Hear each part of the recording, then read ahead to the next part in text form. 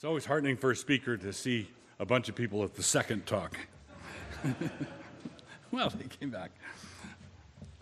Father in heaven, we commit this time to you also. Please watch over us. We pray in Jesus' name. Amen.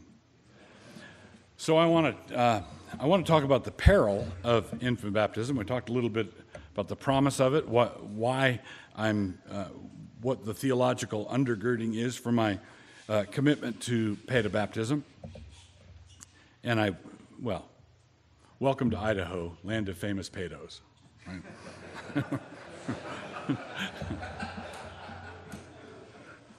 Working on the license plate. All right, so I've given the sort of the theological framework for it, and then of course we can get into particular baptism passages of Philip and the Ethiopian eunuch, and we can go into those areas later. But I'm interested more in the structure of the covenant, and structurally, I believe that we have great promises concerning the covenant. I'm going to be talking about the peril of infant baptism, but before getting into the peril of infant baptism, I want to address a possible objection or question. Well, if it is as perilous as all that, and if you're going to convince me of how perilous it is, and it is perilous, why risk it? What's the benefit? Why bother? Why risk it? What does it matter? Does it really matter? And I think it does. And I'll illustrate this with something that happened to me back years ago when I was still a Baptist, and I was traveling one time speaking, and I was in New England. I was on Cape Cod, and I was doing a homestay. I was speaking for a conference or something, and I was put up. The home where I was put up was an elderly, probably younger than I am now, but seemed elderly at the time. They seemed ancient. They seemed like seasoned, weathered Christians, and I was talking to them, and I had a time where I was able to minister to them. They'd had some struggles with one of their kids, I think, so I gave them some counsel about that, and I was very much in the position of a young preacher, a young pastor, giving pastoral advice about family and about grown kids to an older couple. And I think what I told them was reasonable, right, biblical, and so on. But there was sort of I was the teacher, and although they were older than I was teaching them, I was instructing them. And that's how it felt to me. And this was all the setup for something completely different that happened. I think it may have been that evening at dinner or the next morning at breakfast, I'm not sure. But when we came down, I had this time of counseling with them already, given them some input. And then before we ate, the head of the household said grace. He prayed. And when he prayed, the sensation, and I was completely unprepared for it, the sensation was like someone opened an oven door that was like 400 degrees in there, and I was hit in the face with 400 years of covenant faithfulness, right? So he was praying in a stream. His parents were Reformed, and his grandparents were Reformed, and back into the Netherlands, and they were just, and this was hundreds of years of covenantal faithfulness. It wasn't like I was projecting, because I was just, ready for my bacon or whatever it was.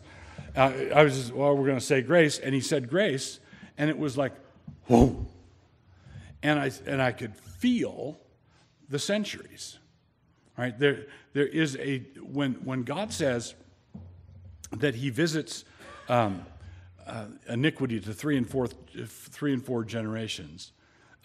When he says that, he is limiting the damages. This is an act of mercy.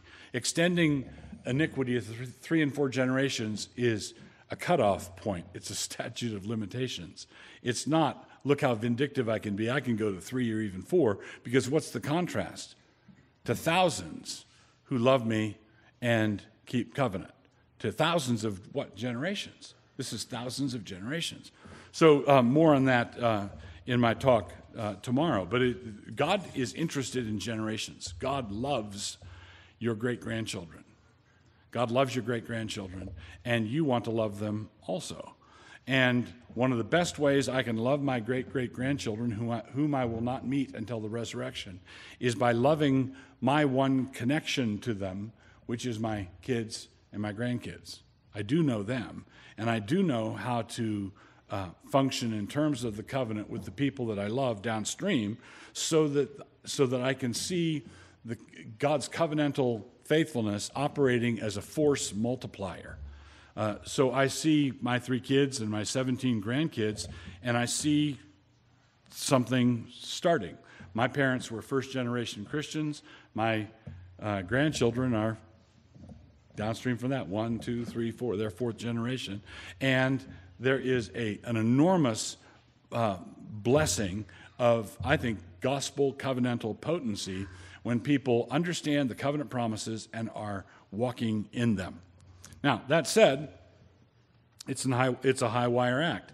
There are perils. When Baptists warn Paedobaptists about the perils, they are not making things up. The Bible is full of warnings against covenant presumption. People who say, well, we own this place. This is our temple. This is our worship. And God says, who required of you this trampling of my courts? Who told you that I wanted to listen to your music? Who told you that I wanted you to slaughter bulls and goats? Sacrifices and burnt offerings God did not require, but a humble and a contrite heart. So how did we get the idea that he did require sacrifices and burnt offerings? Well, number one, he said he did, right? It's in the text. But number 2 is that we're just reading the surface of the text. Jesus says to the Pharisees, go and find out what this means. I desire mercy, not sacrifice. Go find out what that means. Well, God required mercy and sacrifice. But sometimes the Old Testament prophets would put it hyperbolically, I desire mercy, not sacrifice. Sacrifices and burnt offerings you did not require, but a humble and a contrite heart. To obey is better than sacrifice, we get from Samuel. So, the peril, the promise, the privilege, and the peril, all of this goes together. It's all part of the same framework. Covenant living is living in terms of God's blessings and curses. Covenant living is learning to function in a Deuteronomic way. So, those who object to infant baptism, because of the invitation it presents to nominalism and presumption, really do have a strong argument when it comes to things they can point to. I grew up in a church where they did that, and everybody was saved because they were baptized in infancy, and that's just ridiculous. As opposed to the revivalist tradition where everybody's saved because they walked down to the front of the church and signed a little card with a stubby pencil. All right? At least in the Paedobaptist churches, you have water, you have something that resembles something in the Bible. The little card and the stubby pencil are not in the Bible anywhere. Or throwing the pine cone into the fire the last night of youth camp. Why are you saved? Well, I threw the pine cone. If circumcision was the precursor to baptism, as Paedobaptists like to argue, then the temptations that come with circumcision will also necessarily come with infant baptism. That is, if we Paedobaptists are right, and there is a connection between circumcision and baptism, then we should anticipate the same temptations coming. We should anticipate the temptations that arose with circumcision being temptations that arise with baptism also. Now, briefly, this came up in a question in the break. Let me just quickly outline the structure here before we go on. In the Old Testament, in Scripture, we know that physical circumcision was a representation of spiritual circumcision. Right? So Deuteronomy 10 says, circumcise your hearts. Right? I want the real thing. Romans 2 says, a true Jew is one who is circumcised inwardly. Circumcision is of the heart by the Spirit. So true circumcision is regeneration. And physical circumcision was intended to represent that. So I'm going to have a square here, physical circumcision, straight line down to spiritual circumcision. Okay? Physical baptism, spiritual baptism, same deal. So when Peter's preaching to Cornelius and the Holy Spirit comes on all the people in the house there, spiritual baptism, and then Peter says, who is to forbid water, seeing that they've been baptized in the Spirit? All right, so you have physical baptism pointing at spiritual baptism. You have physical circumcision pointing at spiritual circumcision. I've got two lines running straight down. Now, at the base, you have Colossians 2:11, where we are told that you've received a circumcision made without hands, spiritual circumcision, having been buried with him in baptism. So I take that as spiritual baptism and spiritual circumcision. It's spiritual circumcision because it's done without hands, so it's the base here, and having been buried with him in baptism. Your alternative is to say that spiritual circumcision is accomplished by physical baptism, which I deny. So I want to connect the base here. So physical circumcision, spiritual circumcision, physical baptism, spiritual baptism. Spiritual baptism and spiritual circumcision are compared to one another in Colossians 2:11. Now I've got a U. Why can't I have a square? Why can't I connect physical baptism and physical circumcision? Well, I would argue that you can, that we should. All right, so when we do, if we close that square off and we make it a square, then we're going to be functioning the way the Jews were, with a physical sacramental badge of our inclusion in Christ. And when we have that physical rite that we go through, we're going to be tempted in the same ways that the Jews were tempted. So here's the continuity. The Apostle Paul tells the Roman churches, as we covered in the first talk, he tells the Roman church not to fall into presumption the same way the Jews did, Romans 11:18. And so it will not do to answer the Baptists by maintaining that infant baptism presents no temptation to such presumption at all. If the pedos were to respond, well, we don't have to worry about that because we're Christians, what we're doing is we're abandoning the foundation of our entire argument. Our entire argument depends upon there being a parallel between circumcision and baptism, and if there's a parallel in the temptations that come with it. So if it were true that we don't need to worry about these temptations, then the biblical argument for pedobaptism would collapse. So I'm presenting what I regard as the biblical argument for it, not the traditional argument for it. In other words, we shouldn't baptize babies because babies are cute. We shouldn't baptize babies because the Roman Catholic Church has been doing it for centuries. Those aren't biblical reasons. We can't just be on autopilot. One of my favorite John Gerstner stories, who was a Presbyterian theologian, he was on the road one time, and and he was going to be preaching for this church, and they said they approached him beforehand and said, "We're having an infant baptism this morning, and our custom is to ask a visiting pastor if he's willing to conduct the baptism." And Gerstner said, "Sure, I'll do that." So they took him down to the font and were checking him out on everything they had there, and there was a white rose there. And what's this for? And they said, "Well, it's our custom to dip the white rose in the water and sprinkle the baby with the water off the white rose."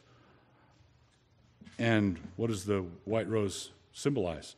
Well, it symbolizes the innocence of the child. And Gerstner said, "Oh, what's the water for?"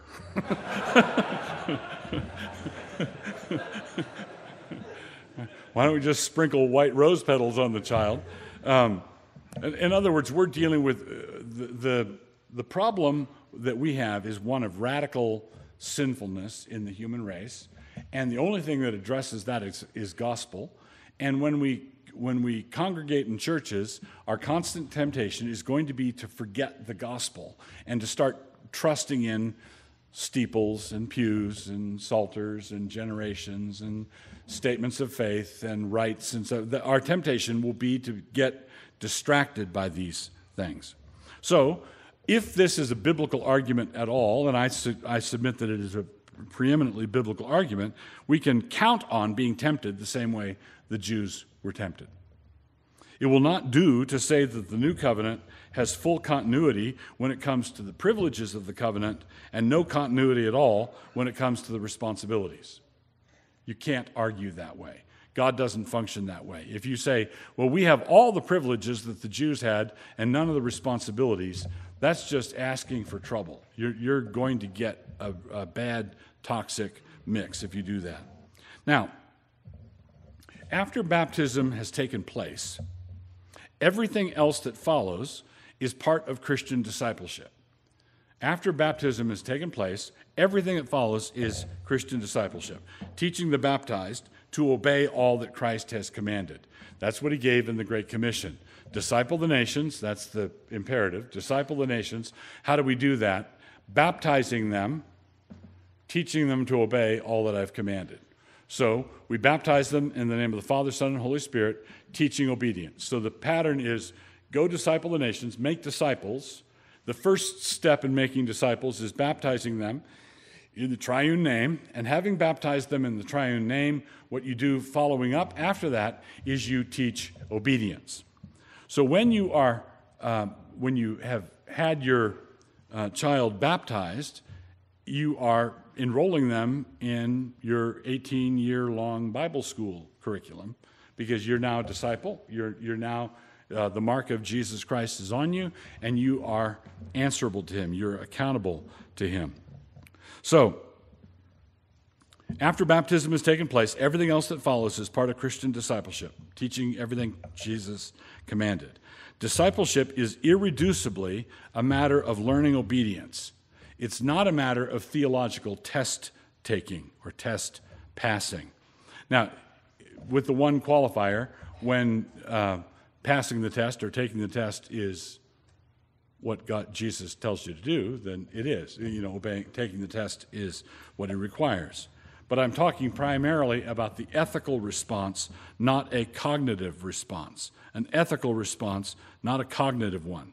Now, cognitive responses are part of our ethical responsibilities, but you can't just reduce it to propositional assent. Yes, I know, I've heard it before. When people are being taught, they ought not to be. They ought not to treat catechisms as though it's a put the nickel in, what is the chief end of man, or what is your only hope in life and in death. If you just put the nickel in and you just give the person your paternosters, Roman Catholics do their Hail Marys, their paternosters, and we give our catechetical response. I'm a big fan of catechism, but it cannot be on autopilot. It's got to be an ethical response. So a certain cognitive element is necessarily present, and it obviously grows over time. But the first thing you must be after is a willingness and eagerness in the disciple to be accepted, grown, taught, and disciplined. That's what a disciple is. If a disciple is rejecting, rebelling against, fighting all of this, then you're not at stage one of discipleship at all. So, what is the point of communing a child, baptizing and then bringing them into the church and then growing them up? What is the point of communing a child if that child is not growing up into righteousness, peace, and joy? The kingdom of God is a matter of righteousness, peace, and joy. Romans 14:17. Why would a minister of Christ want to give children little damnation wafers? I mean, this is, you Presbyterians can't talk covenant and act as though, and then retreat to a unilateral covenant whenever it suits you. Because the Deuteronomic promises are blessings for obedience and curses for disobedience. And this is, by saying obedience, I'm not talking about works or works righteousness, because obedience, what is the work of God? The work of God is to believe the one he has sent.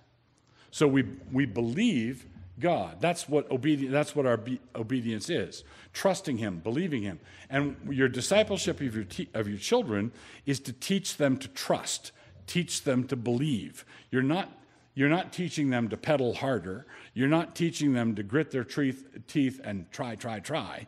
You are teaching your children to trust. You're teaching your children to rest. And if they don't, then what's happening is this.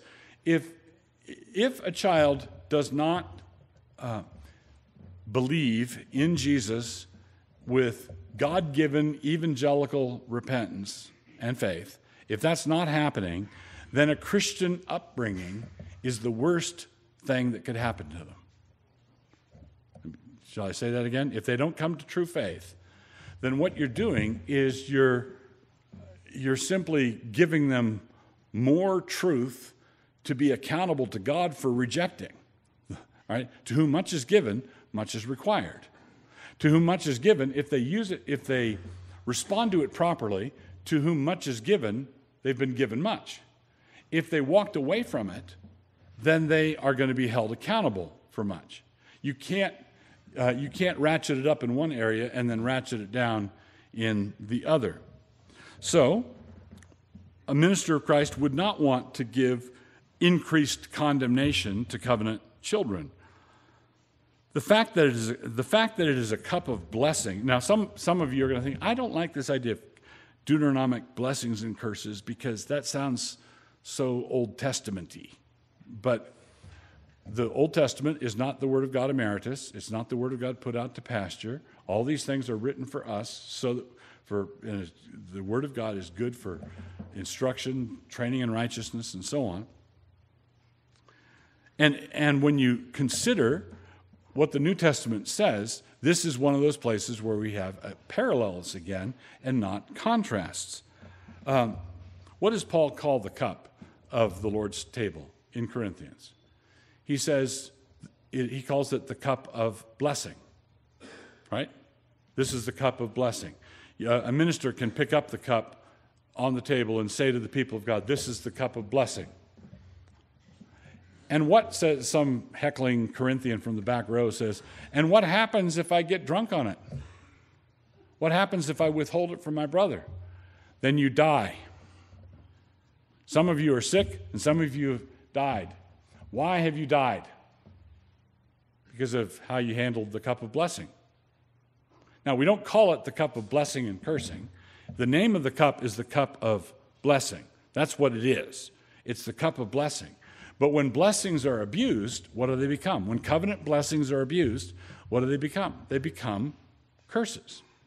All right? Here's another way of thinking it. Maybe Uzzah was struck down for touching the mercy seat that we don't know where on the Ark of the Covenant he grabbed when the oxen stumbled, but he reached back to steady the ark.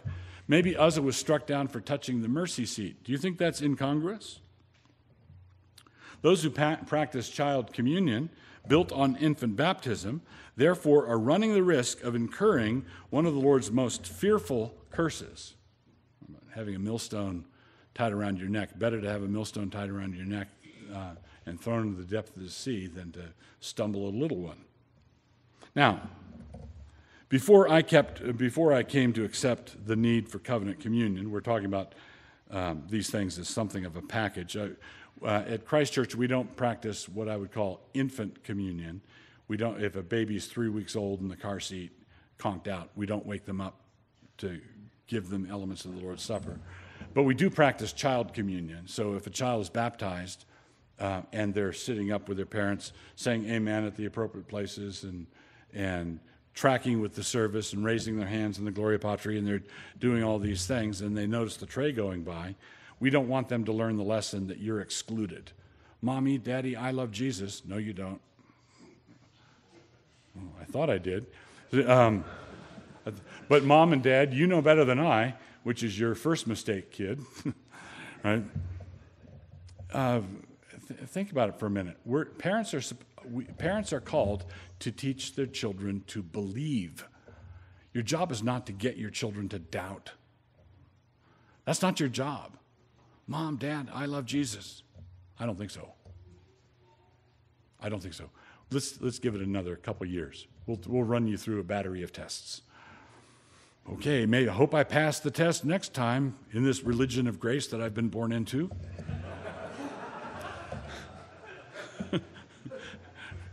I'll tell you who's failing the test, right? So basically, what you want to do is teach your children to trust. Your job is to teach them to believe the promises of God from the heart, not just say that they believe the promises of God, but to actually trust them, to actually know in their bones that they are a child of God and that they are accepted in Jesus Christ. So, before I came to understand the need for child communion, one of my stated concerns was that those who commune children might confound things when a child's sullenness, bad attitude, resistance to a life of joy, etc., began to be clearly manifest to everybody. Here's the body of Christ, Billy. No, I don't want it. That's a bad scene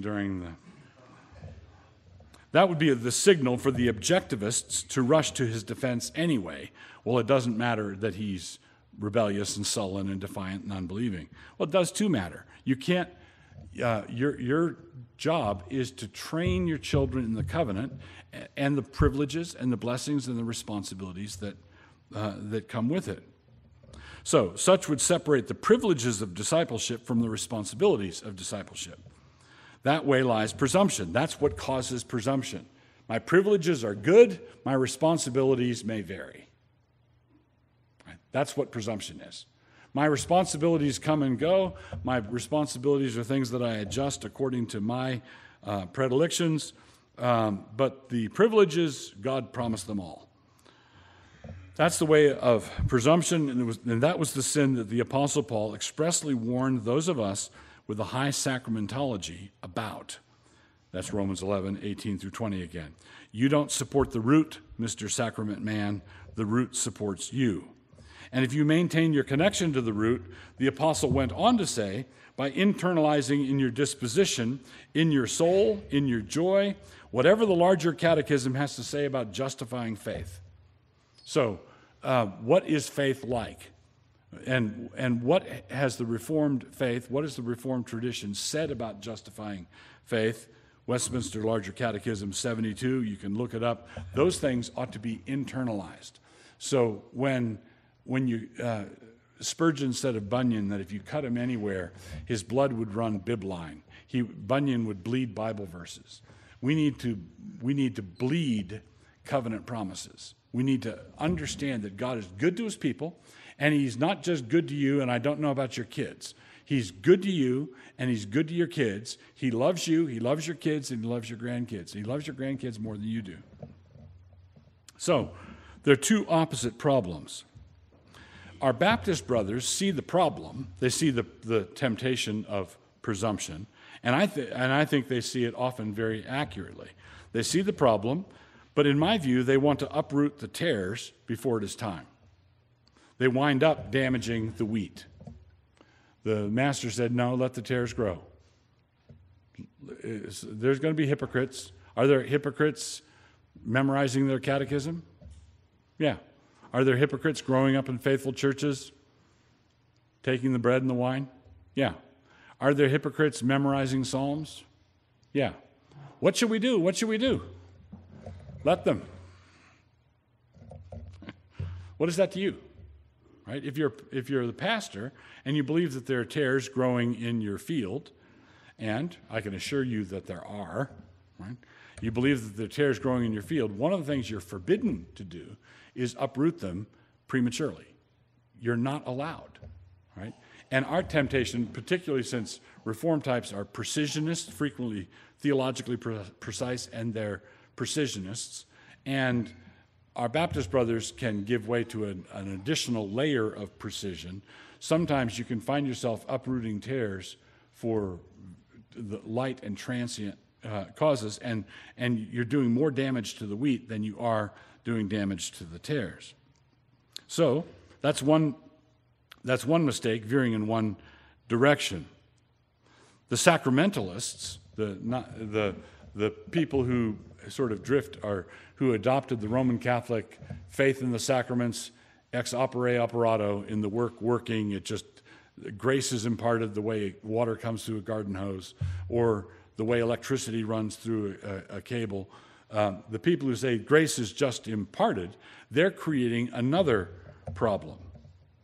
Right? Like where they're too careless about everything growing up together, until eventually, like the Episcopal Church, they think that morning glory is wheat. Or they think that, oh, look at this Canadian thistle that's this tall. What a fine specimen of wheat. That's not wheat, you say, but it identifies as wheat.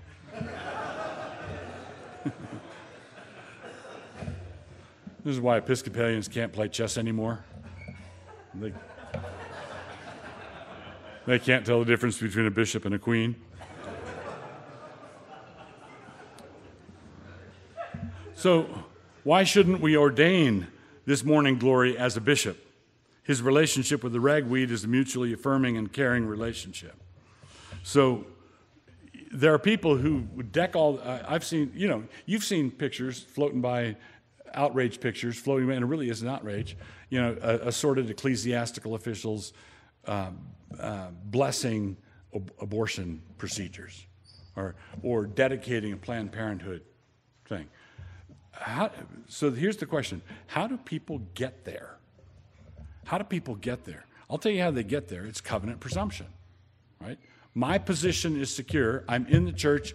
I'm baptized. My papers are good. My papers are in order, as though the kingdom of God were like a thoroughbred line of Labrador retrievers. And if your papers are in order, there's nothing, that's all it is.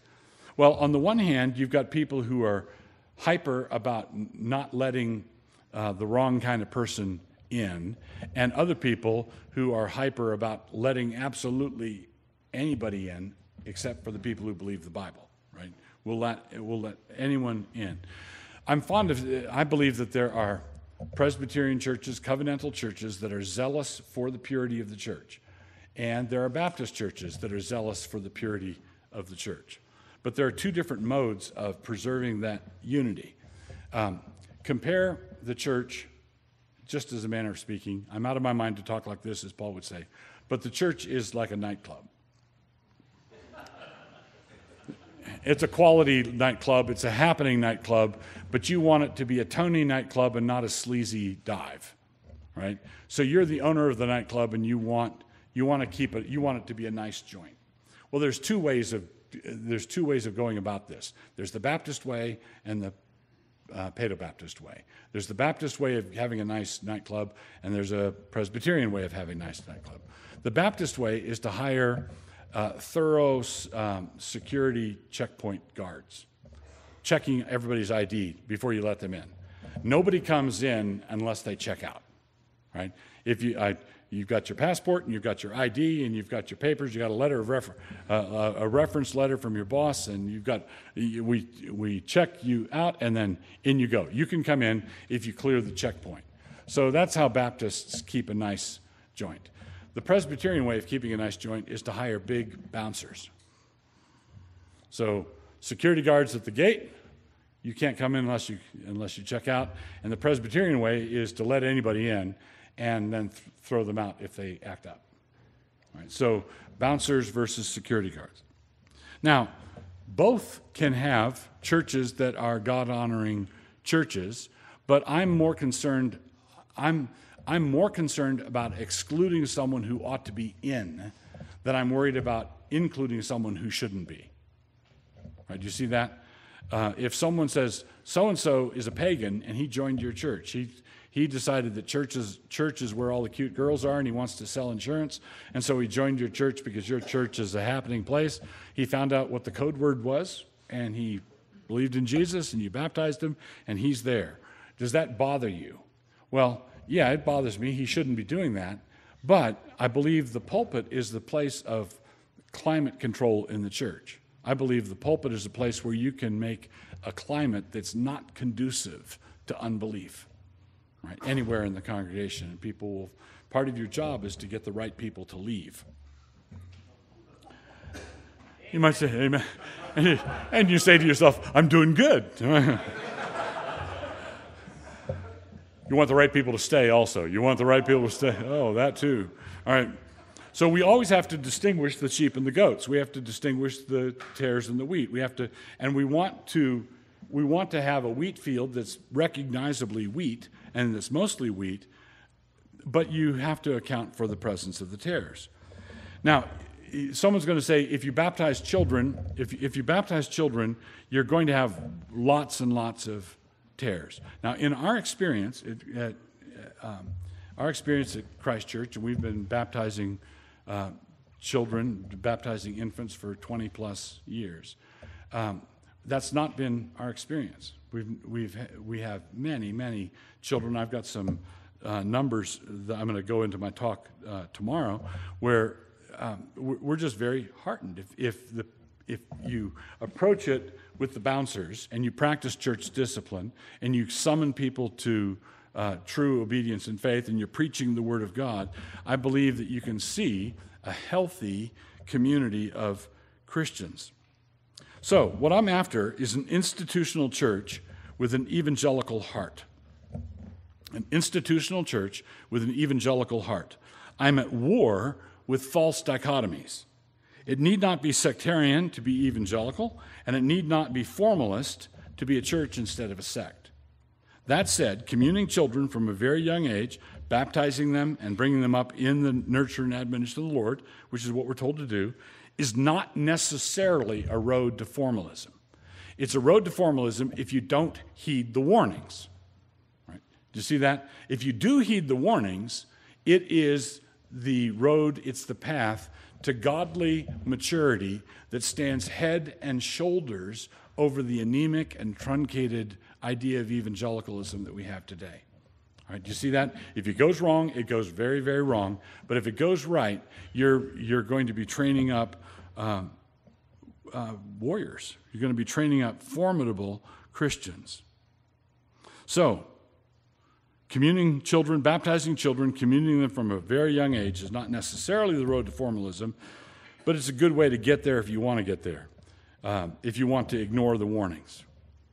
So it's not Gnostic, pastorally, to insist on an integrated life, where the inner man and the outer man increasingly line up over time. It's not Gnostic to shepherd little children whom Christ has welcomed, teaching and urging them to live faithfully as disciples, for that is what they are. Right? How many times have Christian parents said, "Oh, no, my little Billy told a lie. I thought this was a Christian home." And you think, do you sin? Do I sin? Why are we so dismayed at Billy's sin? We think our sin's normal, and we confess it every week when we go to church, and Billy pulls one stinker, and we question his salvation, and no, you need to teach him the Word of God, discipline him accordingly, walk him through the process, and teach him to love Jesus and love the standard, embrace the standard from the heart.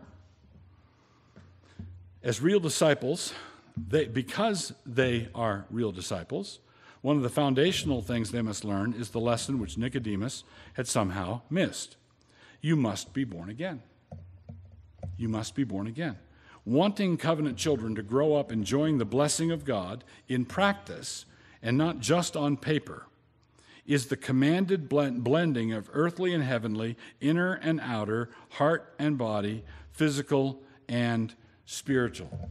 Now, an important thing I just emphasized, your children, if you want your children to be present with you in the resurrection, if you want your children to enjoy eternal life, they must be born again. But that's a very different thing from saying, and I infallibly know the signs and indicators of when that has happened. Right? That's a very different proposition. Everyone here knows that the sun is up.